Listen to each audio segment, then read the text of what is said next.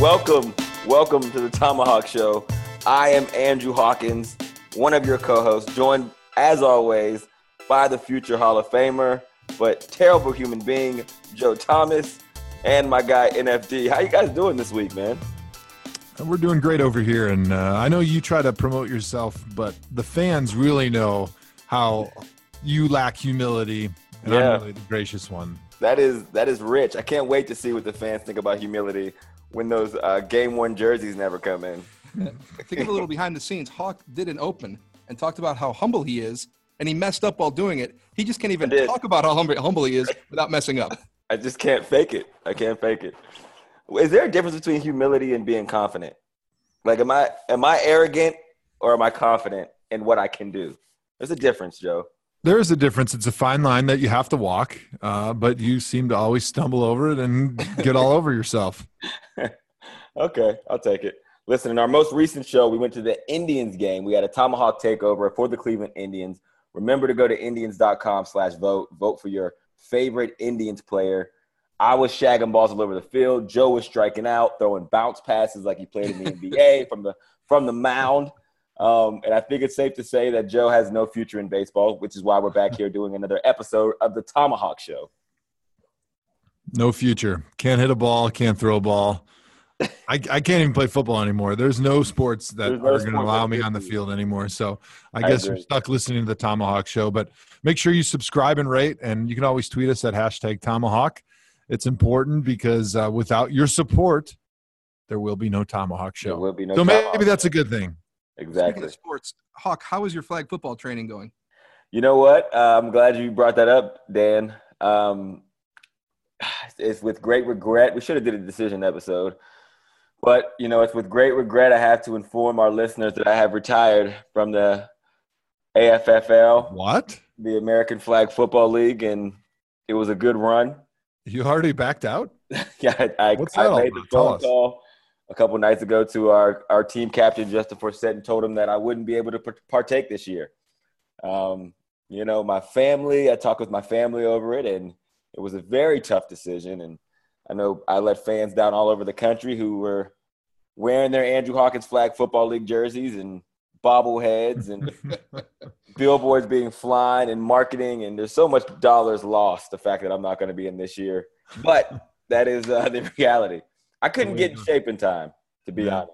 Mm-hmm. If I was going to keep it all the way 100, as we say, where I'm from, I just couldn't get in shape in time. I don't have time to do it, man.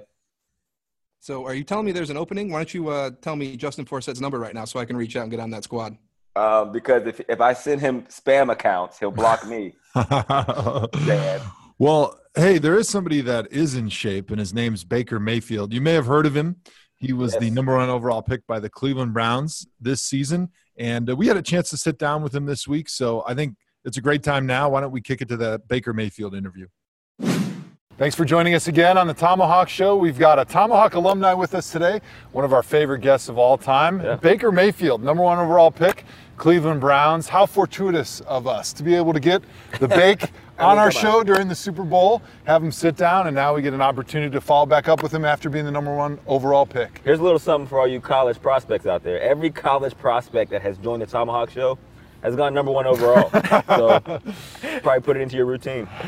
I think that's a great idea. Now, let's get right into the hard-hitting questions. We had a fast food draft a couple weeks ago. Oh, gosh. I took a little franchise called Chick-fil-A, number 1 overall. I won handily based on the votes from Twitter. And we just want to get your take a little bit. I went Chick-fil-A, Culver's, and then a bunch of other great ones. He went with the Raisin Shop and it wasn't a Raisin Taco Shop. Bell. So I'm just curious, who do you think should be the number 1 overall fast food restaurant chain? Not to really jump on your wagon, but I do love Chick-fil-A. Okay. Man. But if I had to mix it up and go with something different, I'm going to have to throw in a little curveball with either Popeyes or KFC. Okay. He's a chicken Popeyes guy. or KFC. He's a chicken guy. Have you ever had Raisin Canes? Yes. So you've heard of Raisin Canes? You've heard of Raisin Canes? Yeah, they have Raisin Canes down south. You love Texas and Oklahoma. It's the answer good. is yes. But in my dorm room when I transferred to Oklahoma, I lived on the 6th floor and there was a Canes at the bottom. So Was there really? It smelled like Canes the whole time. Okay, Oh my God. That's probably why. A little too close. Yeah. Okay. Have you ever heard of Culver's? I just heard of Culver's this weekend. So he has technically heard of it. Well, I never had Culver's it, was though. one of my picks. Culver's is a great place. You should definitely check it out. It's a regional thing. It started in Wisconsin, but it was real popular in the Midwest. It actually moved down into Texas, but I think you guys are more into like Whataburger. I say Whataburgers, and some of those other little They didn't franchises. Brahms and Whataburger are down south. Yeah, We'll have to do a redraft with Baker because I feel like he's going to have a completely different set of restaurants, except the 5 incredible ones that I picked. Clearly a chicken guy, but there's got to be some tacos. Being a Texas guy, there's got to be a taco place. There's a place called Torchy's Tacos that originated in Austin. A food truck. Okay. And it's pretty dangerous. It's Chipotle fast food. Oh, man. Exactly. If Chipotle was considered fast food, then I would put Chipotle at number 1. But Chipotle's strong. I would not put it as fast food. I would say it's fast casual. Yeah, it's fast casual because it doesn't. Fast casual. Fast casual. It's like Mission Barbecue. It's fast casual. But if it doesn't have a fast food drive-through, it's not fast food. Then it's fast casual or it's a sit-down restaurant. But anyways, hey, I could talk about fast food all day, but I'm trying not to get fatter as I sit here. Yeah. We had you on right before the draft. And then you ended up going number 1 overall. Congratulations for that. Thank you. But was there anything in the draft process that stood out that you really enjoyed or that really surprised you? Or did it all suck? Honestly, the traveling and the staying in the hotels was kind of miserable, just for the most part, because I went from doing all that, the meetings, the interviews, which once I was actually there and doing the interviews, that was fine. But then when I had to transition into doing workouts for teams, and I was so out of shape because all I was doing was sitting in hotels and they take you to a nice dinner every night and you're eating a steak. And so that was a little bit tough, realizing that time management, even though you're traveling around, you got to make sure you're doing the right things. So that was the worst part. Well, tell me this. When we had you on at the Super Bowl, we started the Baker to Cleveland campaign. Actually, may have started long before that, but we're going to take claim to it because we did this. You're welcome, Cleveland. How early in this process did you know you were going to Cleveland? I mean, we had like 4 picks in the top 7, but even still, at what point were you like, you know what, I'm going to be a Cleveland Brown? Honestly, this is the ThomaHawk show. I knew I had a great chance just after my visit here, and then after my workout with them in Norman. When they told you that they were taking you number 1 overall? They did not tell me that. No, they kept it very close to the vest. No, but about 4 days up before the draft, I had a dream because I had all my family, old coaches coming to town, and so I had a dream that literally exactly what happened on draft night, I had the dream about it. And so I was kind of like, wow, this is going to be pretty surreal if this actually happens. I don't know, I just had a good feeling about it. Jeez, a pre-draft dream. Pretty sweet. My pre-draft dream was the exact same dream. I went undrafted, and it took me 3 years to get to the NFL. So we call this a nightmare. Okay, is that what it was? What were your feelings when you heard that Cleveland was going to take you, and then they took you number 1 overall? So I was a little bit skeptical about why there were rumors going around, whether they were trying to throw a little bit of cloud up and confuse some people. So I wasn't trying to get too far into it, but I had a lot of emotions. Normally, I'm not very nervous. I will just be myself, but that day I had very few words. You can ask anybody that was around the house. I was pretty quiet, just kind of waiting to see what happened. So just a lot of emotions, but once it finally got the call and knew where I was going to be going, greatest feeling I've ever had in my life. It was such a settling feeling. Was it like a roller coaster going through it? Because I can remember when like the Baker Mayfield train was like taking off, and even after the season there was conversation that, oh, he might be a second rounder. Is he good enough to go in the first round, second, third rounder? So to go from there to number 1 overall, did you truly and honestly believe that was always going to be the result? No. I believed in myself, but not once did I ever know that was going to happen. Yeah. You set your expectations high, you have dreams, but being actual reality, that's a completely different ballgame for me. Imagine being so good that you set a lofty goal and attain it. Like, I set lofty goals and don't come anywhere. Like, if I would have said, you know what, I don't care what anybody says, I'm going number 1 overall, the result would have been the same. There's a difference. He has talent, and you don't have talent. So he's allowed to dream big, and you just got to go to the CFL and dream that you get to go on reality shows with Deion Sanders. Makes sense. Or no, it's Michael Irvin. No, it doesn't matter. Who cares? It's your co-host. So the Browns have Tyrod Taylor. There's a guy that they traded a 3rd-round pick for this year to be able to bring him in here even before they drafted you. What has your relationship been like with Tyrod since you've been drafted? first, hearing you say they traded a third-round pick for Tyrod just doesn't make any sense. We got a lot more out of that than anybody else could. The guy that he is for this franchise, for all of our teammates, is unbelievable. And so for me, to be able to watch him and learn from him, it's been great. You know, he sets the bar high, shows up, his work ethic. It's a great situation for me to come into, to have somebody like that. But it's good for me overall. No, I think you're right.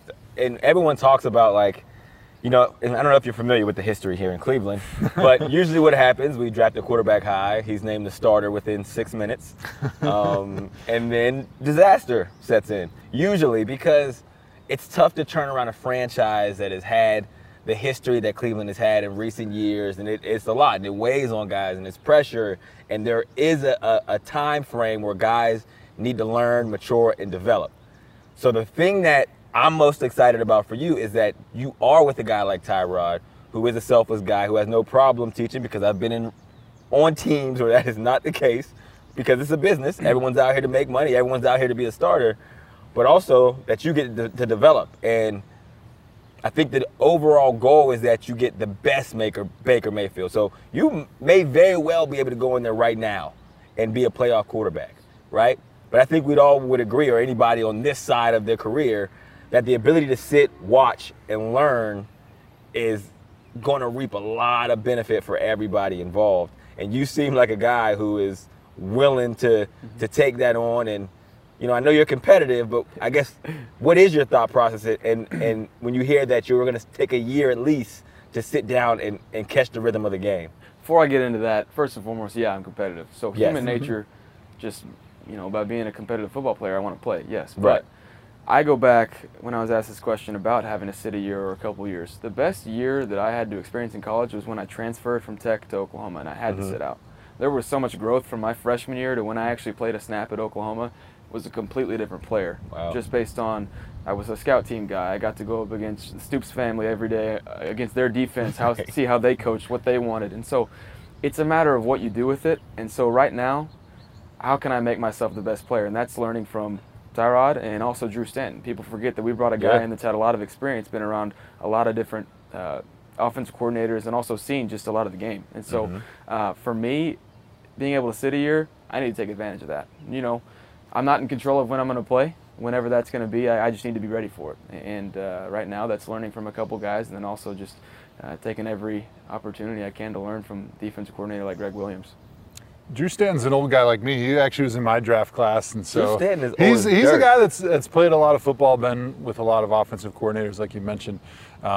Being out here, I remember when I was a rookie, playing against these NFL guys for the first time. I was the third pick, not the first pick, but I was a high draft choice. They expected me to come right in and start, and I felt like it was so big and it was almost too much for me right away in OTAs. The guys were so big and fast. The schemes were so complex.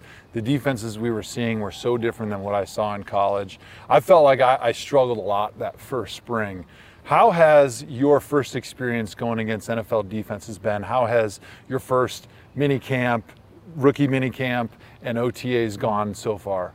The biggest difficulty is being able to take this big playbook that I'm now having to learn and transfer it out on the field. There's just a lot more responsibility at the quarterback position, whether it's blitzes and knowing where I need to get the ball out and on time, because the windows are a lot smaller. People are just faster and know the game better.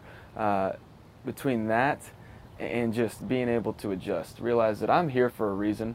I need to believe in myself and just go play ball. And so for me, I've always had the mentality, I set my own expectations, block out everything else, and just go play. And so right now I'm trying to do the best I can, is, you know, listen to my own expectations. Because you think about it, like you said, if you try and listen to every critic or piece of advice, it's going to be a little bit overwhelming. Yeah. You talk about speed, and you just missed a physical specimen at wide receiver here at Cleveland named Andrew Hawkins. But talk a little bit about Josh Gordon, who is a close second to me when it comes to the... You guys look real similar in a towel, let me tell you. That's what Joe, always taking it there, man. Always have to super descriptive with the guy bodies. But talk about JG, what you've seen of him this spring, and not him, Jarvis, and the receiving core in general, and the weapons that the Browns have now. No, we got a lot of receivers that can play ball, and just Jarvis is a guy that, you know, no, he doesn't look like JG, but he has the mentality and the experience that, you know, he just carries himself the right way. He carries himself that I'm the dog. It doesn't matter how big you are. I'm going to go out there and I'm going to beat you. And so then you look at JG, people aren't built like him very often, just to be honest. You got a 6'4" guy around 230 pounds and can run pretty fast. He's very gifted. And so right now, what we're trying to do is create consistency. Set the expectations high and then make sure we stay up there. And where we're getting guys to realize that they got to all run the routes like those guys. We got to have them all in tune and just be on, you know, on the same wavelength. I love it. Have you had a welcome to the NFL moment yet? Yeah, I had 3 interceptions the first day the media were out here. That was your welcome to the NFL moment? No, I mean, without getting hit, I'm sure I'll have a welcome to the NFL. I mean, the average for first-year Browns quarterbacks is like 9, so you're already per game? on a good pace for the first practice. But you only threw 9 interceptions? He's touchdown, Jesus. We talked about way back at the Super Bowl who was the most famous person in your phone. At the time, it was Justin Timberlake. I feel like you've only gotten more famous since then. Well, who were the famous people that you've added? I didn't have him in my phone, did I? Yeah, I believe oh no, who did you have in the phone? We're just going to go with it because I can't remember. Well, Justin Timberlake's story was when Justin seen him. It was like, yo, Bake, what's up, bro? Yeah, he was like, hey, buddy, we're long time no brothers. see. Yeah, which is not what happens when he sees me. But I think, who was the most famous person in your phone back then? Do you remember? And who have you added? It might have been Brett Favre. Did I might say have that? It might have been Peyton Manning, too. Yes, it was one of those two. Oh, we didn't even talk about the Brett Favre photo. Well, this is a great transition. Oh, you've totally blown it by saying we didn't talk about it. No, we didn't. Because now we're going to talk about it. This is how the top So first of all, have you added anybody more famous since then, since the draft, since going number 1? I don't think you can really top a couple of those guys. So not really. No. So let's talk about the photo then, because that was one of the coolest things that happened right before the draft. Was this photo that you staged that looked just like when Brett Favre was drafted. Man. I think he was in the late first round coming out. You said privately to me a couple weeks ago that Brett Favre was the guy that you most looked up to as a kid. So how did this epic, iconic photo that you and your family recreated come about? Well, like you said, he was my favorite, and so anything Brett Favre, our family kind of talks about, it's like, oh, look at this, the Wrangler commercial, look at him running around throwing a ball in Wranglers, how realistic is that? Stuff like that we just always laugh about, and then when my parents saw the picture of it, we all kind of got a good laugh about it. It was like, oh, what if we did this? Like, look, who would be this? And we were just laughing, and this is months before the draft. And then as I was out in California training, and then we started talking about what we're going to do for draft night, who's going to come to town, and then they started mentioning that it's going to be, you know, we want to do the photo. And I was like, oh, whatever. Well, little did I know they had been doing some serious online shopping on Amazon Prime, having stuff shipped in. They're like, hey, Bake, I'm going to need your credit card number for about another couple of weeks. Hope that's all right. Thanks. Yeah, and so when I got home, I got home a week before the draft and I stayed there the whole time just to enjoy being around family. Well, boxes started coming in with wigs and shirts and wood paneling wallpaper and all this stuff, and my mom had ordered an old school cell phone, and I'm starting to look at this like they're actually being serious about this. They're starting to put, you know, who we want to be in this picture. So it went from being a complete joke to me showing up and them taking it and running with it. Golly, talk about viral moments, man. Who got left out of the picture? Who was pissed that they didn't get in the picture? Because there's always somebody. My cousins got in the next day. They couldn't make it. Actually, they got in later that night. So we took it probably about 9 p.m. They landed in Austin maybe around 11-ish. They were pretty upset then. But it was fun. It was fun. So did Brett Favre follow up with you after you guys did that photo? He tweeted back and said something. I don't know. He said it was nice. He found time to get off his lawnmower to pick up his phone. I didn't know he has a Twitter account, but that's pretty cool. He's never tweeted at me. He hit me from his burner a couple times. His burner account. When I was it at NFL not Live. Brett Favre? Yeah, this is not Brett Favre. So Brett Favre was your favorite quarterback growing up. Is there anybody right now in today's NFL that you try to model your game after, or anybody that you really respect? Drew Brees. You know, being a guy that's not the biggest, I love watching him play. You know, how he is so precise with every movement he does, how just in command he is with his whole team. He knows where to go with the ball, and he's just so accurate. Just a couple of those things that I really like to take pride in. He's just the best at it. All right, well, let's go top 5. Who's your top 5 quarterbacks all time? Let's hurt some feelings, Baker. time. Top 5 of all time. Who's your GOAT? GOAT has to come off the top of the head. Brady. All right. So your Brady is the GOAT guy. I concur.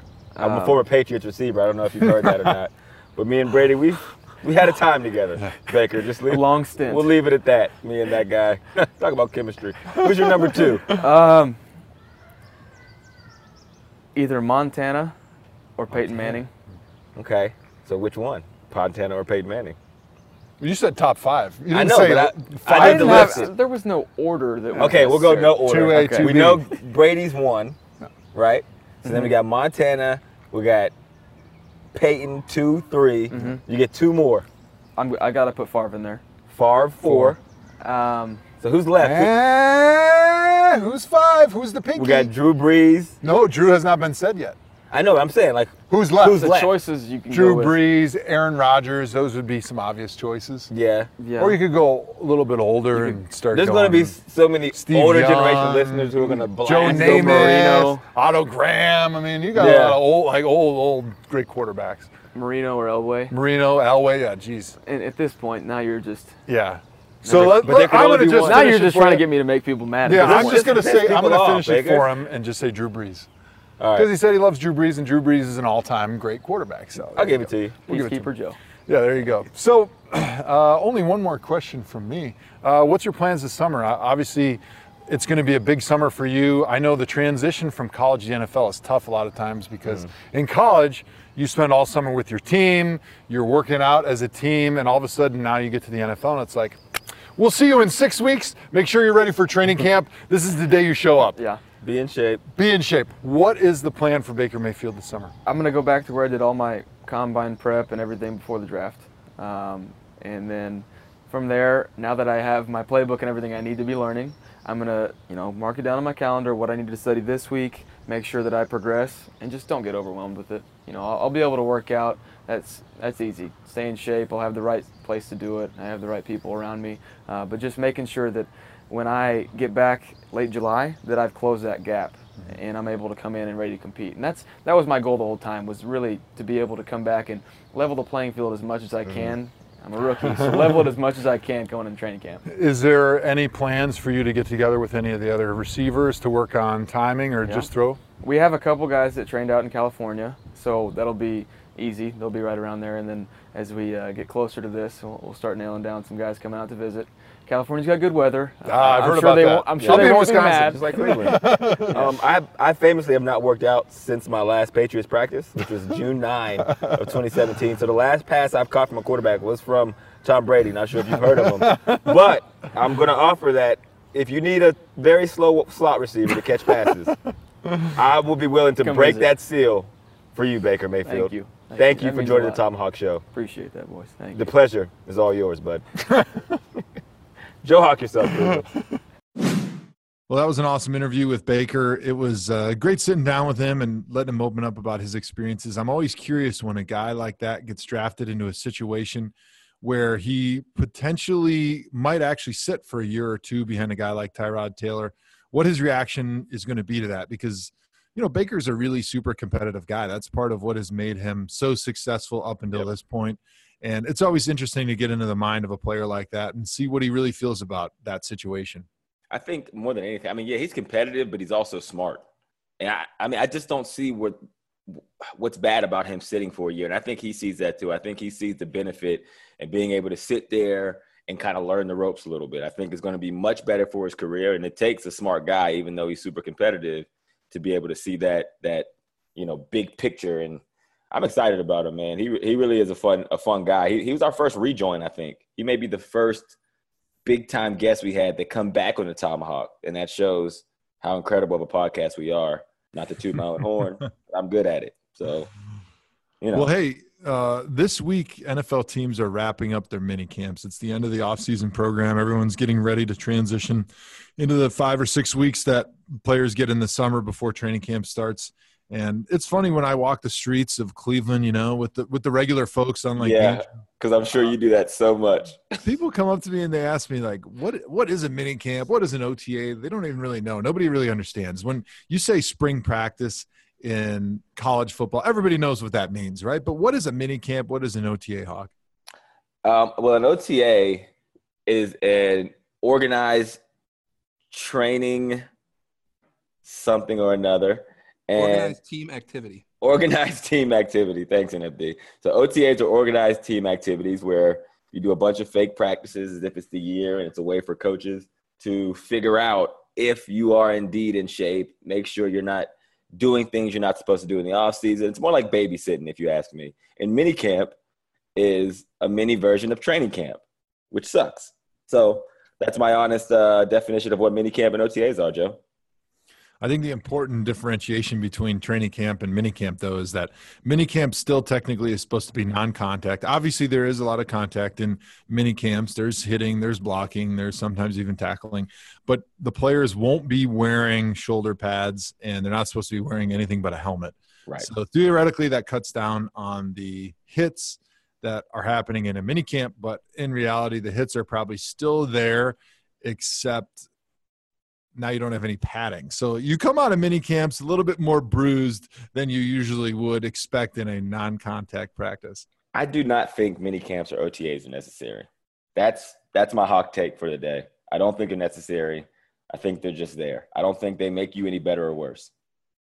I think they make you a little bit better. I think being able to get out there and practice your craft always makes you better because especially as a lineman, it's a position that takes a million reps. It takes a million practices of doing it the right way before you figure it out. So I think it does make you a little bit better. I don't think it's all that important. It's especially important for younger players, I think, more than older players. As you get older, I think it's just a way to kind of make sure you're not in trouble. Make sure you're not running the OTAs or minicamp the last 5 years of your career. No, I haven't. I didn't. I couldn't manage all that extra pounding in the off season.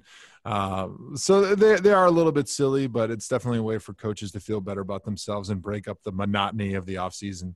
Yeah, I mean, I understand that if you do anything, it makes you better. The alternative isn't just sitting on your couch. Yes, it's better than sitting on your couch, but if you're working out and actually where you're supposed to be and practicing, I don't think you really need it. I played in Canada. We don't have mini camp and OTAs in Canada. 6 months off, 6 months on. I will say it's probably not the most efficient use of the player's time. If you were by yourself, just working out with a trainer or even with your group of guys working out, doing your conditioning, doing your little bit of drills on the side, I think that would be a much more efficient use of your time. But this is what the players and the owners and the coaches have collectively bargained through the CBA, and this is what we have. So if you look 20 years ago in the NFL, actually they didn't even do off seasons like this. Most guys would show up and maybe do a 3-day mini camp, and that was about it. But the OTA thing and like the spring practices that happen in the NFL right now is really something that has come up in the last 10 or 15 years and become like a really important part of the offseason, according to coaches when you talk to them. And it becomes the big newsmaker of the offseason, right? Is Tom Brady going to be in OTAs? Where is Tom Brady? Has not showed up yet. And people like us in the media, we try to make a big ass deal about what players showed up for OTAs and what players showed up for minicamp, when in the end they really mean nothing and they're pretty silly overall. Well, you say 20 years ago. It's funny when you say 20 years ago, which is like 1998. In my mind, it's like 1980. Exactly 1998. Yeah. When you say 20 years ago, my mind automatically goes to the 1980s, which is shows you how old I'm actually getting. That's surprising. Well, anyways, another player that has big offseason news is Mr. Andrew Luck. He's a formerly great quarterback from the NFL that you guys may have heard about when you were little kids. Formerly great. Wow. That is a dig. He's a guy that hasn't played in I don't know how many years because of a bunch of shoulder surgeries. And there's hope that he'll be able to be back week 1, be throwing, be back to the regular old Andrew Luck Pro Bowler that he used to be several years ago. Hawk, what's your take? Do you think Andrew Luck's finally going to be ready and be healthy for the start of this season? Man, I hope so. For the sake of their franchise. Because I don't think Indianapolis Colts are a good franchise. I actually think that if you remove, and this is a big if, obviously, but they've lucked up, and no pun intended, of getting the first overall pick when Andrew Luck was available. Bad pun. And Peyton Manning was available. And had they not had the first picks those 2 years, they would be a terrible franchise because they have not done a good job of adding talent around them. And I feel like whenever those two guys are out of the lineup, they are just as bad as some of the worst Cleveland Browns teams that everyone likes to talk about. So, well, here's my take, Hawk. I think they're a poorly run franchise up to this point. I mean, the I agree. owners had a lot of issues. The franchise has had a lot of issues, and in spite of the enormous good fortune that they've had terrible records in the most important years to have terrible records, to be able to draft Peyton Manning, inarguably a top 5 all-time quarterback. At one point, a lot of people thought he was the greatest of all time. Now, most people say it's Brady, and maybe Peyton Manning's 2, 3, 4, somewhere in there. But either way, to be able to parlay Peyton Manning's career into only one Super Bowl title, and then to let him go when they let him go, and then have Peyton Manning win a Super Bowl somewhere else, but still have the good fortune of being able to get probably one of the greatest young quarterbacks in our league, in Andrew Luck, and not be able to go back to the Super Bowl or win a Super Bowl, it really proves how inept that franchise has been, because they've had the thing that the Browns have not had in many, many years, and that is a great franchise quarterback. So when you don't have that franchise quarterback, it's really, really, really, really, really, really difficult to turn your franchise around and to be good and to be a playoff team. Once you have it, it's really, really, really hard to screw it up as bad as they've screwed it up, and to not be able to be back-to-back Super Bowls and playoff appearances and to be a perennially great team, like when you look down the road from Cleveland and Pittsburgh. They've had Ben Roethlisberger, and every single year they're competing for their division. They're competing for the Super Bowl. They've won a couple Super Bowls, and they're a great franchise. And I think that just the dichotomy of those two franchises really shows how poorly run a team can be and what it can happen, and how well run a team can be from the top down, and how good that can be for your franchise. I couldn't agree more. And like you said, you look around Andrew Luck, there is hardly any talent around there, because it shouldn't be that much of a drop-off. And I get how important the quarterback is, but Jacoby Brissett isn't that bad of a quarterback. He's actually a pretty solid quarterback. Solid. Exactly. So when you have a solid quarterback, your team should still be able to sustain a little bit. And I just feel like if you look around Andrew Luck, and that's half the problem of why he continues to get hurt, because they can't protect him. They can't protect him. He doesn't have the weapons he needs. The defense doesn't hold the way it should. And that creates the problems that the Indianapolis Colts franchise has. Well, they did the Detroit Lion thing for a while. They just kept drafting first-round receivers, thinking that they just need more weapons at receiver, and they've kind of screwed that up. But you know who actually has an outstanding receiving core? Kind of overnight, they've turned themselves into one of the best receiving cores in the NFL. Let me tell you, before you answer that question, it's the Cleveland Browns. And actually, Josh Gordon came out this week and said the Browns have the best wide receiver core in the NFL. Andrew Hawkins, are you buying or are you selling? I'm buying, man. I'm buying. Because you look at it like this. In my mind, and on top of his game, Josh Gordon is as good as Julio Jones, as good as DeAndre Hopkins, as good as A.J. Green. So when you have that, could you imagine pairing an A.J. Green with then not just a statistical leader in the NFL, one of the statistical receiving leaders in NFL history to this point in Jarvis Landry? Could you imagine putting Jarvis Landry with Julio Jones? Everyone would say, oh, yeah, that's the best receiving core. Or Jarvis Landry with A.J. Green, or Jarvis Landry with DeAndre Hopkins. And that's what Cleveland has. They have that big physical freak receiver, and they also have probably the most dependable and reliable receiver in the NFL. And you pair those two, now you got something special. So I'm buying it. Yes, and not even to mention Corey Coleman, who was a Biletnikoff winner, not even to mention Callaway, who was a first-round talent that we stole in the fourth round because of some, off-the-field headlines. So, yeah, I'm definitely all in. I think they have one of the best receiving cores in the NFL, actually the best receiving core in the NFL. Mm-hmm.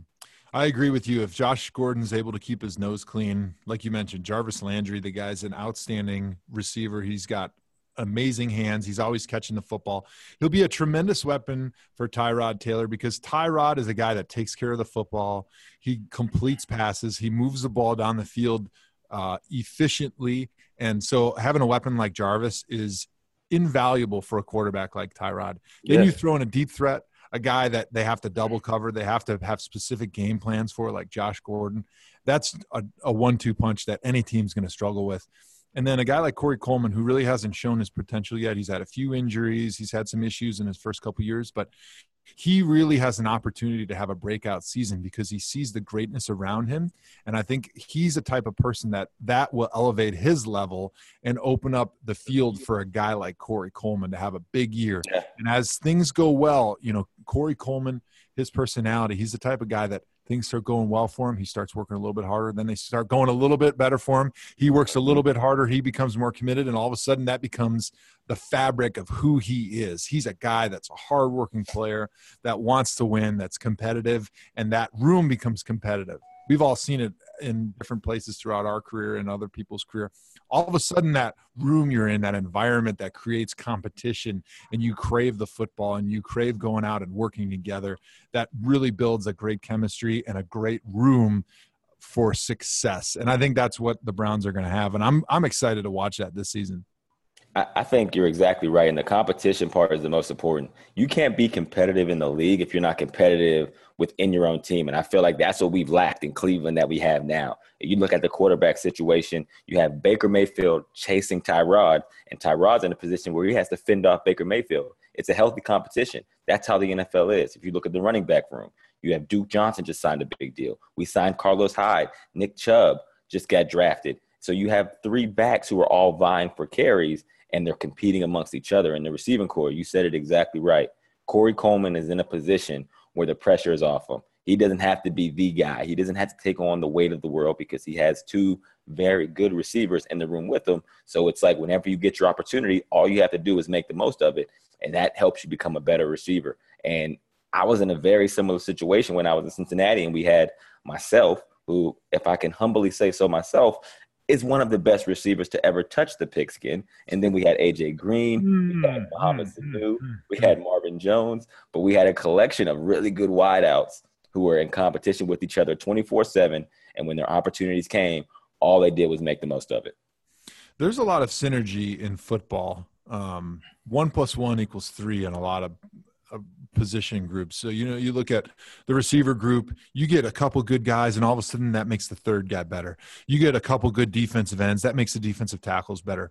Mm-hmm. You get a couple good linemen, that makes everybody better. So when the tide comes in, all those boats rise. And I think you look at the receiver position with Cleveland, that's exactly what you're going to see. Exactly. What's up, ThomaHawk fans? I'm sure you're all wondering how Joe and I came to be the greatest duo in football and podcast history. After playing together on the field for years and spending countless hours in the studio, we've gotten to know each other pretty well. We have. Uninterrupted and State Farm are teaming up to bring you The Sixth Sense, where NBA teammates like Victor Oladipo and Miles Turner show how they get each other like no one else, like me and Joe. Check out the latest episode of The Sixth Sense on youtube.com/uninterrupted. And maybe you can get a teammate off the court or off the field that gets you to and even finishes your sandwiches. No, Hawk, I meant sentences. Anyways, like we do here on the ThomaHawk Show. But, it's a good segue here to talk NBA, which doesn't make sense to you right now, but let me tell you a story. So, as we know, the Cavs lost. They got swept 4-0 by the Golden State Warriors. I'm hurt, but for the sake of the story, I'll continue on. Here's where the overlap is. I went to Game 3 with my receiver Cincinnati buddy. So, A.J. Green came in town. Andy Dalton came in town. Mo Sanu came in town. Brandon LaFell and Darquez Denard also came in town. So we all went to the Cleveland game together. I'm like, come to Cleveland, give you a little taste of my city now, right? This is how I've been living the last couple years. City. Wow. My city. Cleveland guy. LeBron city. No. I'm the king.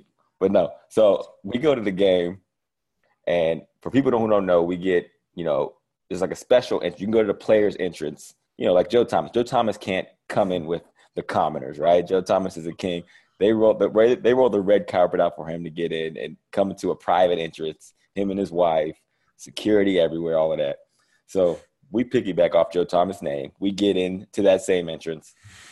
We're all having a good time. We had the game. It was a good game. Kevin Durant, he actually went like 40-plus points, so we end up losing the game, obviously. After the game, we go to leave. Now we're walking out. The Kardashians are coming out. The Cavs players are coming out this way. All the celebrities you can imagine. Actors. Chris Tucker's coming out. AJ gets a call from the Sprinter driver who drove the Sprinter van we came in. The Sprinter van that they took from Cincinnati to Cleveland got towed. Oh, no. They had practice in the morning. They have the OTAs the very next morning. Oh, no. The Sprinter van is towed. So apparently the driver went in to somewhere to watch the game. The Sprinter van gets towed. They won't the company won't open the gates to let them get the Sprinter van or their stuff out. Oh, They're no. stranded. So we're up. I got a 6 a.m. flight to LA. Oh. We're up till like 2 in the morning trying to figure this out. They end up taking an Uber from Cleveland to Cincinnati. Oh. I think they spent like $1,000 on an SUV to take a Sprinter or an Uber to Cincinnati. So that's how we ended game 3. Oh, boy. So the worst thing that happened to you that day was not that the Cavs lost to the Golden State Warriors. It was that you and your buddies had to Uber. Well, not you, but your buddies had to Uber you back to Cincinnati. Oh, my goodness. That's how my time hosting them in Cleveland ended. Well, that was expensive for them. And you know what else was expensive?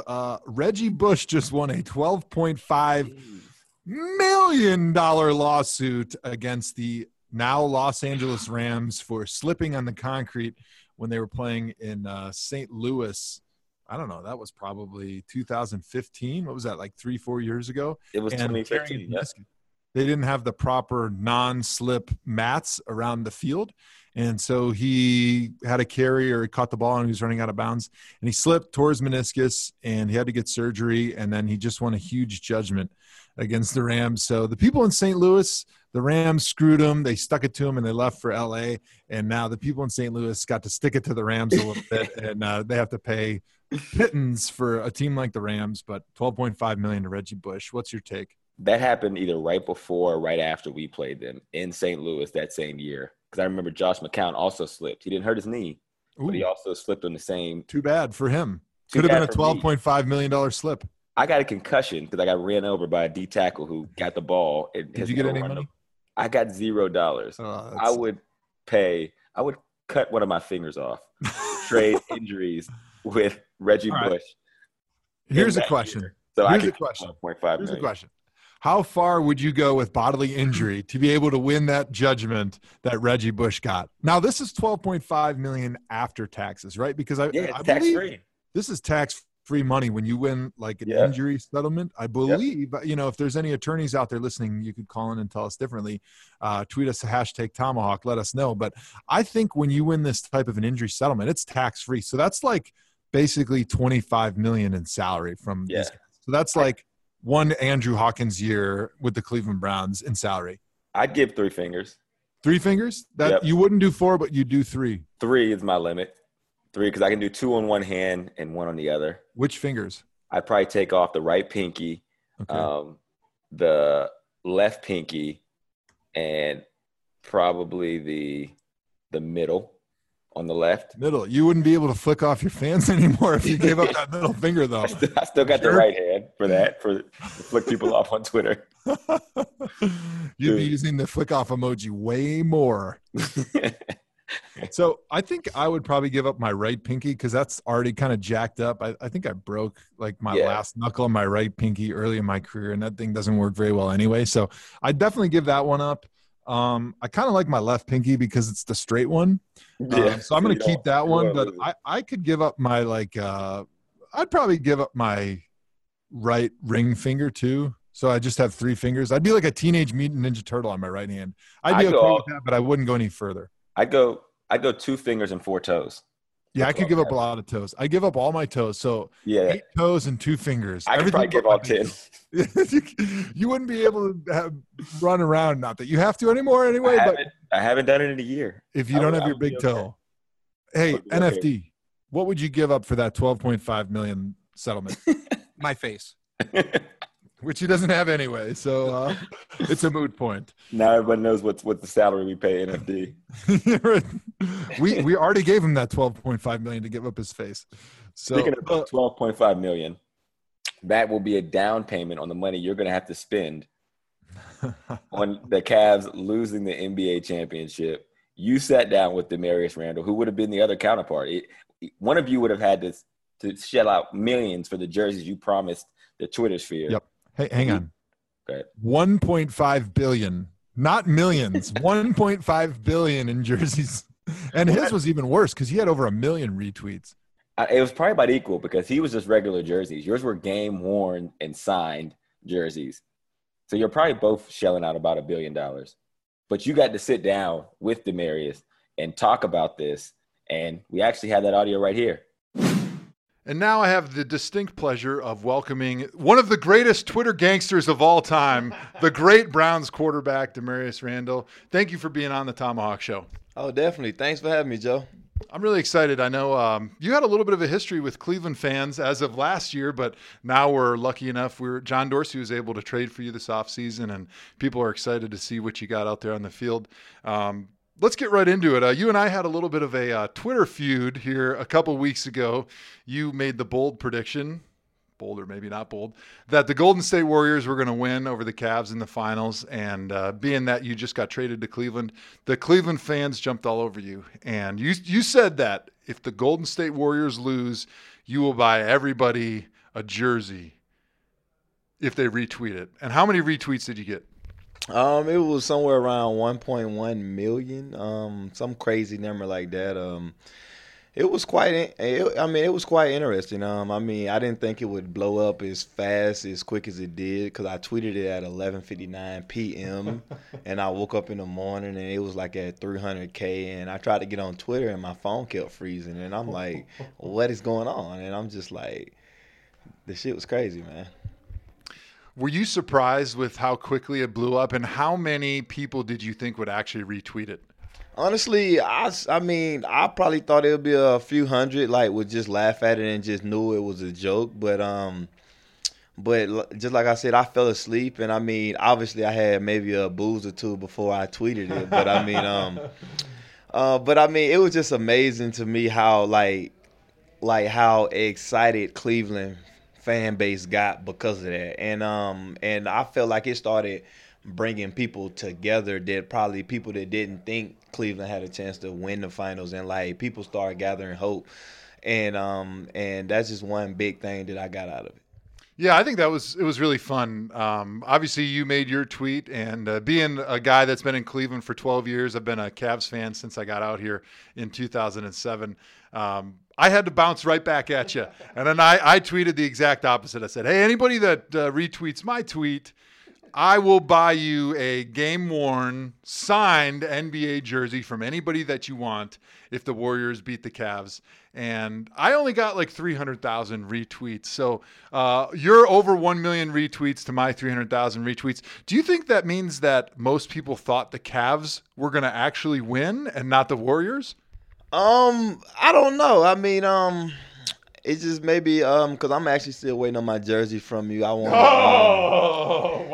I actually want a Steph Curry jersey, signed, game worn, game 3 hopefully, because that's the game he played very well. But but anyways, no, I actually thought it was quite interesting whenever people started mentioning me up in your tweet, and and I actually started laughing about it because I think I had just seen you walk around the locker room, and like you didn't say nothing to me about it, so I was just like, hey Joe, like, don't you think you could have mentioned that to me a little bit before? But but it was very, very nice. I actually like the mention that you gave me, and obviously you seen I had to give you a retweet on that one. So I'm working on the jerseys right now. Obviously, 300,000 jerseys don't just show up overnight, especially the game-worn type. Did you have a number in mind in your head? Like, all right, if the Cavs do win, I'm willing to buy 100 jerseys, or I'm willing to buy 1,000 jerseys, or were you just so confident that Golden State was going to win, you hadn't even taken your mind down that path of what happens if the Cavs do win? Well, me and my marketing guy took maybe 10 to probably 20 minutes to kind of talk about it, and a lot of different companies was reaching out to me, like the Fanatics, and like just a bunch of different companies that makes jerseys, and I actually had a plan in place not to buy all 1.1 million, but I had a plan in place to probably buy somewhere between 10 to 20,000 jerseys. Wow, that's still pretty amazing. Well, now, of course, that the Cavs lost, I'm on the hook for 300,000 game-worn signed jerseys, of course. And I did the math, and would you like to guess how much money that's going to cost me? Game-worn sign? I would say, wow, probably about 20 million. So I did the math. If you figure a Steph Curry game-worn signed jersey is probably about $5,000, then I'm on the hook for $1.5 billion with a B dollars in NBA jerseys, not to mention the many lifetimes it's going to take me to package and mail out 300,000 individual jerseys. And on top of that, going to every NBA player's house in the last 4 years and stealing all of the jerseys that he has. Do you think that's something that I can do? I mean, what I learned about you is to never doubt you. I mean, a guy that made over 10,000 consecutive starts up in this crazy grinded out league. I mean, honestly, I would not doubt you. So are you willing to help me financially or with your time to be able to fulfill this $1.5 billion jersey order? Well, I don't think I can quite help you out financially just yet. But time, I mean, my time is here. I mean, just whatever you need, just let me know. And I mean, I will feel free to help you. Hey, that's what friends do. I really appreciate that offer. Now, one thing that was interesting, we were shooting the breeze in the training room earlier today, and you told me actually you're not even a Warriors fan. So you're just throwing stuff out there, but you're actually a Pistons fan. How did you grow up to be a Detroit Pistons fan? My family is from Detroit, and I actually grew up and I seen some of the real basketball back in the days, the Detroit Pistons bad boys, and I actually went to a couple games, and I mean, I just been a Piston fan ever since. Let's get into a little bit of football conversation here before I let you go. I know that earlier in the podcast I alluded that you and Josh Gordon had a kind of a fun on-the-field feud, and then it took to Twitter, but now you guys are teammates. Have you had the opportunity during OTAs or at all this spring to match up against Josh Gordon? Definitely. And it's just been good up on good every time that we match up. I mean, just two great players just kind of going at it, competing and just making each other better. How do you think he's going to make you better and you're going to make him better, being that you'll probably battle a lot this training camp? Because he's one of the best receivers up in the league, and whenever you get that matchup like that up in practice, I mean, it can only get you ready and prepared for each and every Sunday. Greg Williams being your new defensive coordinator here in Cleveland, what's your outlook for the defense going into the fall? Lot of intensity, running to the ball, like a lot of hard hitting. I mean, we're gonna have 11 hats to the ball, and everybody's gonna hit and fight for the ball each and every play. Damarious, thanks for being on the ThomaHawk Show. Thanks for having me. Well, I'm glad I did not go in with you on that Twitter promise, Joe, because I think you and Annie are going to be moving into Section 8 housing soon. You know what time it is. Let's go to Q&A, man. What we got, NFD? All right. All these questions today come from our Reddit page, The ThomaHawk Show. First one, Slipstream Work asks, World Cup starts this week. Who are your favorites to win? Well, I haven't exactly been dialed in to World Cup. I'm going to go with America. The USA is going to win the World Cup. Oh, hang on. Hawk, I will bet you $1.5 billion in game-worn, game-used, signed NBA jerseys that America won't score a point, not even 1 point, not even a tie in this year's World Cup. Is it a deal?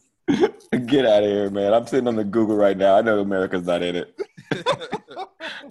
All right, my favorite, I'm going to go with Germany again. I remember about 4 years ago, I think Germany won the World Cup. Those white boys from Germany are so good at passing and like robot-like coordination on the field that I think it's going to be hard for anybody to beat them. Who won the last World Cup?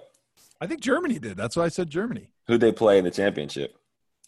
I don't know for sure, but if I had to guess, it would be Argentina or somebody like that. Brazil, maybe. I'm going with Brazil.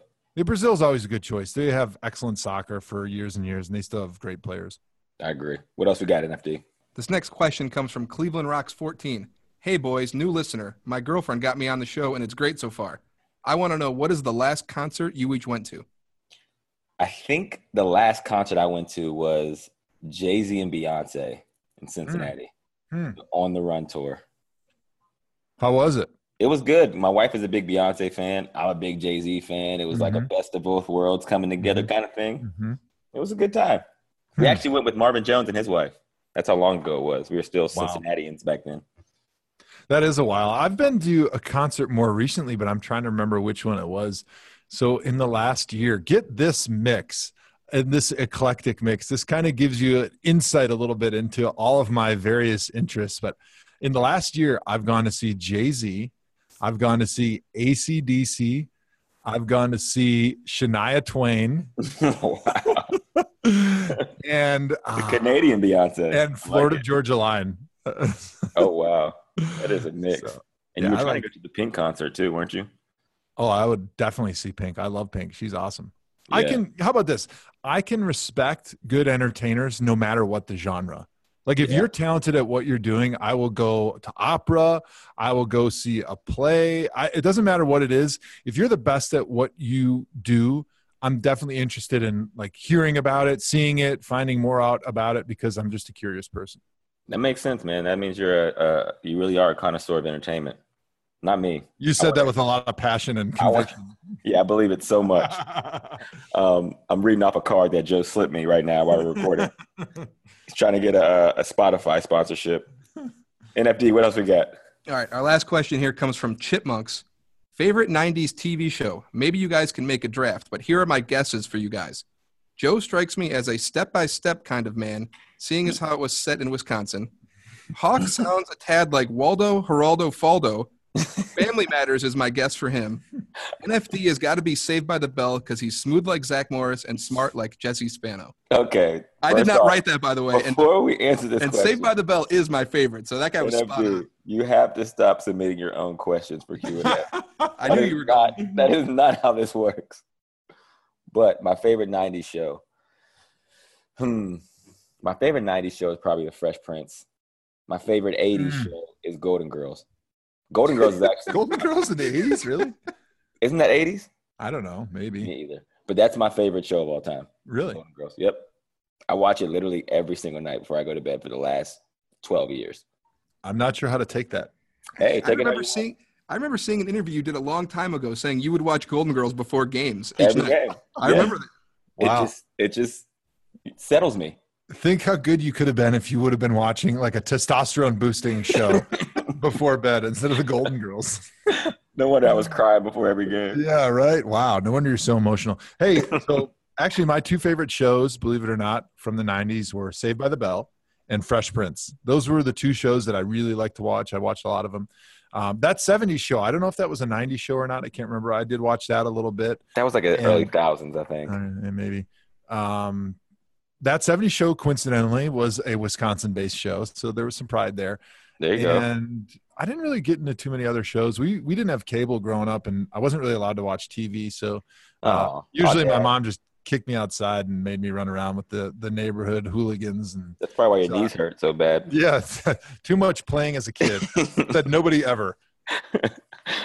Well, it's that time again. I think we need to hit up the NFL Network Top 100 and give our reactions. Okay, hold on. I would love to, but I don't think we really have the time for this episode. So I think that's going to do it for this week's episode of ThomaHawk. We'll talk about the top 100 next week for sure. Make sure you subscribe, rate 5 stars, hit us up on Twitter with the hashtag ThomaHawk, and check out our Reddit page too. Let us know what you're thinking. We love the interaction. And that's it. See you next week. Joe Hawk yourself. You're damn right.